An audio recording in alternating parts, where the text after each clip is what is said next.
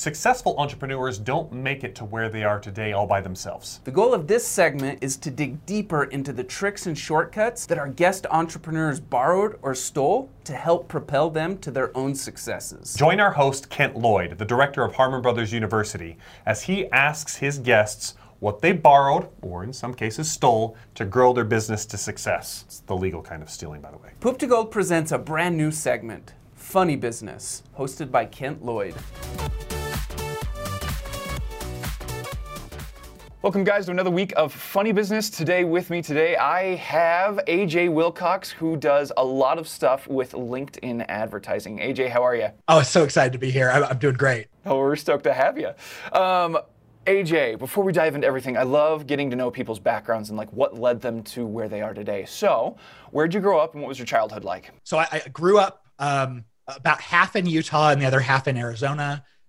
Arizona's more of what I remember. I mean, it was like junior high and high school. And I went to Brigham Young University here locally, and I knew that I liked marketing, I liked advertising, and I knew I wanted to make money. So of course I looked at the business program, but I still didn't know what I wanted to do. And at the time, digital marketing wasn't really a thing.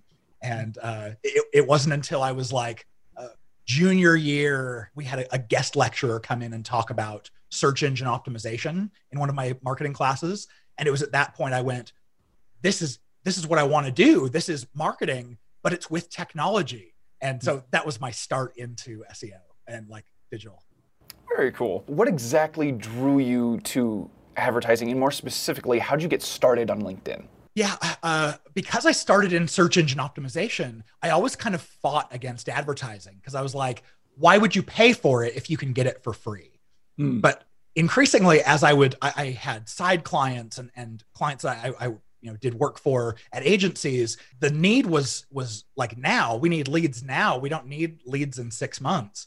And so I ventured into Google Ads to kind of plug that gap of like, yeah, sure, SEO will kick in 6 months, but let's get some leads now or get some sales now.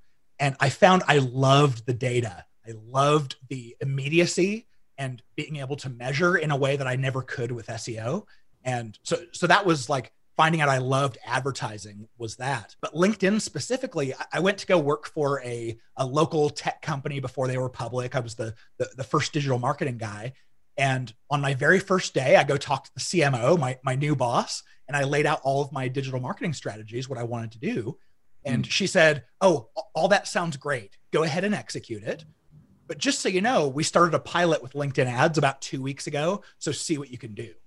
And I went, okay, I don't want to look stupid to my new boss. And so I dove in and started trying to figure it out.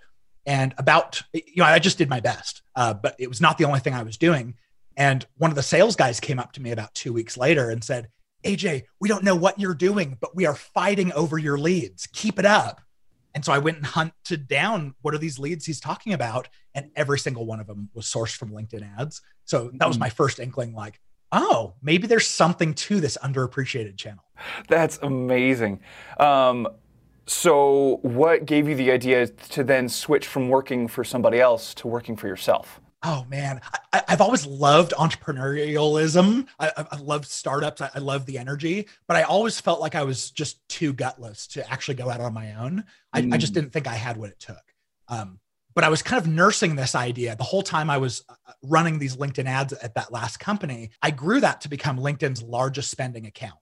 So I was spending more money than anyone else on the planet. And I went, man, if I'm looking for something to use as my jumping off point, when you're the top spender, theoretically you should be learning more than anyone else. You should know more.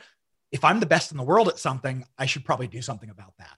And so anyway, that was the impetus, and I'm really, really glad I took that lead. And then for the folks that are listening at home, what's the name of your company? It's called B2 Linked. The letter B, the number 2, and the word linked. So what were some of the biggest mistakes that you made early on, and what did you learn from them? Oh man, the one that I just totally facepalm over is early on, we had a client. I was probably only in business for about 3 months. It was still just me at that point. And I had a client come on who gave me a budget, but she gave me a budget for a month. It wasn't like an ongoing budget. And because all the other clients I had were a monthly budget, It didn't occur to me. And so I kept spending her budget in month 2. And she wasn't very responsive. Like I was sending reports and stuff, but it wasn't until she came back and said, whoa, we're still advertising. I thought we were going to touch base after month 1 and evaluate. So that made me feel real bad. And now I pay really close attention to time expectations. I can understand that. Can you give us an example of the kind of business growth that you're seeing through LinkedIn marketing? Yeah, the coolest part about LinkedIn ads is we can be so specific about who we show an ad to. So if you have, let's say, a SaaS software product that is senior HR executives use, and let's say it's really expensive. Well, you don't care about the Google ads and the SEO leads because 99% of them are going to be tire kickers, mom and pop companies who can't afford. And so the coolest part about LinkedIn is because we can be specific about who we're targeting, we can make sure that the only leads we generate, every single lead is a golden lead. So what we find is like, if you just need leads, Facebook ads, like go to Facebook ads because you'll get leads and you'll get them for a lot cheaper. But when we start measuring LinkedIn leads down the whole sales process, we find that although our cost per lead might be higher than Facebook or Google to become a lead, we look at how high quality those are and how they graduate to like a marketing qualified lead and a sales qualified lead and proposals and closed deals. And we find that LinkedIn ads are incredibly profitable if you're up to date as a marketer enough, technical enough to actually follow it all the way through the funnel. Especially with the whole iOS 14 stuff coming out, I can see exactly how valuable that would be. Oh, yeah. As you say, at the time of this recording, it's like right before Apple has said, we're going to enforce this for sure. By the time this comes out, we're going to be dealing with the aftermath. It's not looking forward to that personally. I don't know about you. No, same here. The nice thing is, we're very much tied to the LinkedIn wagon. And ultimately, Facebook is fighting hard against the iOS 14 update. But Facebook, Google, LinkedIn, all the platforms, they're the ones who stand to gain from this because everyone's going to have to invest in their walled garden, in their ecosystem. We'll lose a bunch of tracking and stuff, but ultimately it's going to drive a lot of dollars towards Google, Facebook, and hopefully some LinkedIn. Yeah, absolutely. Okay, so there's always somebody else out there that seems to be doing something better than you. Okay, and I love this concept of good artists like borrow or they create on their own, but great artists steal. So, what have you stolen from somebody else, and how have you made it your own for your business? Ooh, that's a good question. Okay, so let me take it from this approach. At this point, I've spent more money than anyone else has ever spent on LinkedIn ads. I don't think that there's much that someone's going to teach me about LinkedIn. When I first started advertising, I'd never run social ads before. The only thing I knew was Google ads. And so I approached it with the same campaign organization, the same like micro segmentation that I used to do with Google AdWords campaigns back in the day. And what I found is that approach was so fundamentally different from what everyone else was doing.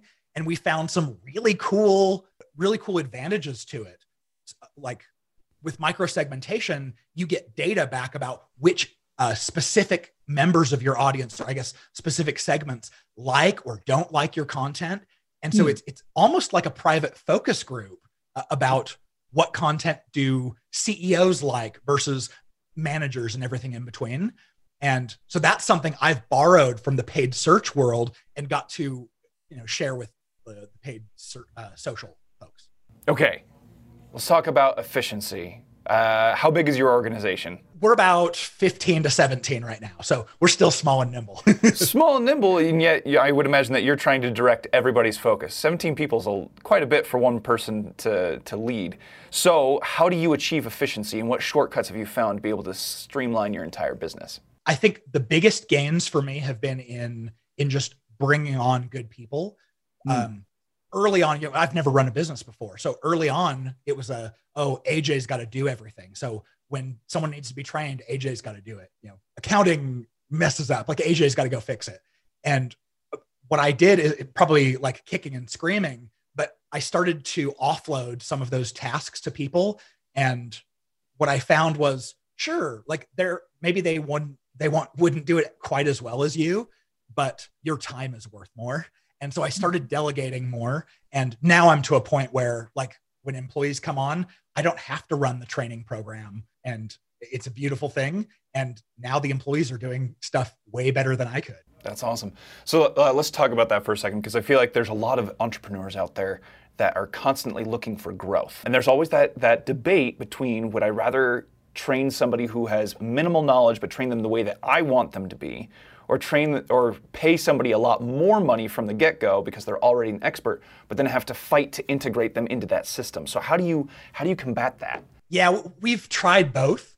And what I think we've settled on, at least for now, is I hate hiring people directly out of college, because I mean, I'm going to have to teach them our particular brand of marketing anyway. So I don't necessarily care too much about their background. But what I do care about is that someone has had some experience in a company, because it's tough when someone comes in and they want to learn, but you have to teach them, like, here's how to manage a calendar and here's what Reply All does. Like, that's the kind of stuff that I don't like to have to teach. But I've also found that if you go after the really senior folks, you got to pay for them, and then it's hard to retain them because they're always like getting poached from somewhere else. So I really like going after those folks that have, like, 1 to 2 years of experience in any kind of account management. And no one runs LinkedIn ads like us. So we're going to have to teach the whole process from the ground up anyway. And that's okay. Okay, so how long did it take you to go from having to work with LinkedIn under your boss that one time to where you are today? What did that process look like? What happened for me was going out on my own. I had a conversation with my wife, and we both said we're really uncomfortable with this, but we think there's an opportunity. We've got 11 months of runway. So let's get down the road, 9 months and see. And if it's still not looking like we can support our family, then great, I can go get a different job. What we found is it was about 5 months before the agency had totally recouped what my paycheck was at the previous company. So it was at that point I kind of like breathed a sigh of relief and said, wow, this is actually going to work. And then it was about a year in before I finally delegated and brought on a full-time employee. I was using interns before that, now, which is, it's tough to rely on interns that every time there's midterms or finals that come around, they're gone for a week. And then ever since then, my life just got easier and easier and easier. Every new person we brought, and they caught the vision. So from that first initial contact with LinkedIn ads to starting that company and that 5 months in, how long was that? It was about 2.5 years that I had experience running LinkedIn ads before I started out on my own. And of course, like, I've learned so much about LinkedIn ads, doing it for different companies. So right at the beginning, I'd be pretty embarrassed if I saw where I was, understanding wise. It actually took me about $30 million in ad spend before the light finally turned on and I went, oh, I get it now. So I might be a little bit slower than most, but now I've got it and I'm excited. Honestly, I think that is no different from most people in life. Like, as an artist, as a stunt coordinator, I look at stuff that I've done like 3-4 years ago, and that's fairly recent.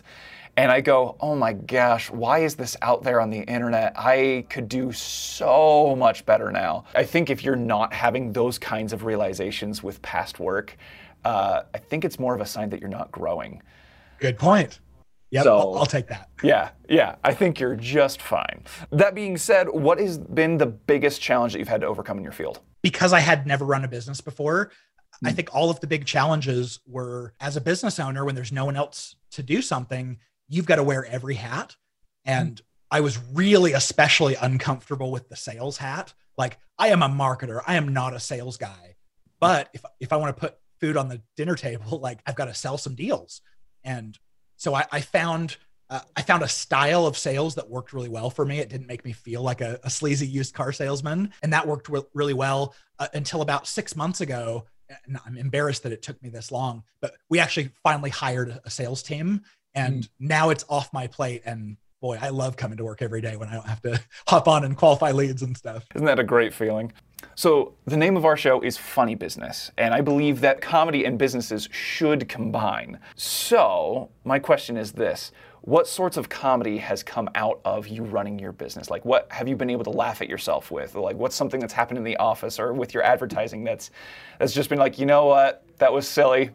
Let's roll with it, or let's run with it. Well, I have two angles here. The first angle around comedy is that because the LinkedIn newsfeed is so full of people with suits and ties and super buttoned up and professional, we find that something that is funny, that's interesting, that's personal, it's going to stand out and make you like your ads are going to get a better response. So we love to kind of break the mold a little bit and be a little bit irreverent. The other element here is that when you work with clients, it means you essentially have a whole bunch of different bosses. We've got like 60 clients. Every one of them is going to have a different personality, different approach. And sometimes we get off of calls and we just have to laugh. The client maybe says something that is ridiculous, or maybe we said something ridiculous, and you have to hop off those and like blow off steam and just laugh at yourself. It's the right way to do it. Okay, so what do you like the best about what you do? If you would have asked me in college or even high school, do you like math? I would have said absolutely not. I was just excited to get done with these math classes. But what I've found is that because I have an application with data, I actually care about what formulas say and what they predict. And so I've been really geeking out on math and data science for the last probably year.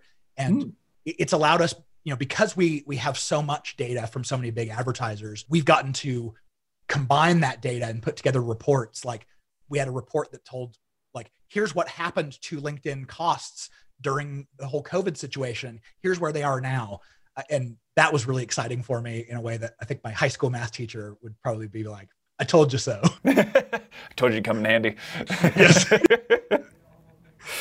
Oh man, that's awesome. Okay, so who is the ideal client for you, and where should they go to find out more about you and your company? Yeah, I think first of all, you have to understand if you're a good candidate for running LinkedIn ads, because we can help anyone who LinkedIn ads are a good fit for. What you need to know about them is, number one, the targeting is incredible for who you can reach from a business perspective. There's 26 different facets you can target people by: title and seniority and company size and all that. It's great. But the flip side here is that LinkedIn ads are incredibly expensive when you're comparing them to Facebook and sometimes even Google. So because they cost more upfront, it traditionally means we need a larger deal size or a lifetime value on the back end. So what we tell people is, when you close a deal, if it's worth at least $15,000 to you, then great, LinkedIn ads are a total no-brainer. But if you're selling a product that's $50 a month, probably not high enough to actually get a return from your investment. That's the big one, is can you target the people who are your ideal client using business targeting? And are you going to make enough money off of it that it's worth it in the end? Sweet. Love that. And then where do they go to find out more about you? Oh, yeah, that's easy. If you just go to b2linked.com, fill out the form on any of those pages, and you'll get easy access to us. You can follow me or connect with me on LinkedIn. Just make sure to customize the connection request and say I heard you on Kent's show. That way I know to accept it, because I can't accept everyone. So yeah, hit me up. Absolutely. Sounds fantastic. Well, for those of you at home, be sure to like and share this with your friends. AJ is absolutely phenomenal at what he does. So if somebody can get a single golden nugget at what he's just said today, be sure to share it with them. AJ, thank you so much for your time. This has been an absolute blast. Oh, anytime. Have me back for a round two. For those of you at home, I'll see you guys next week.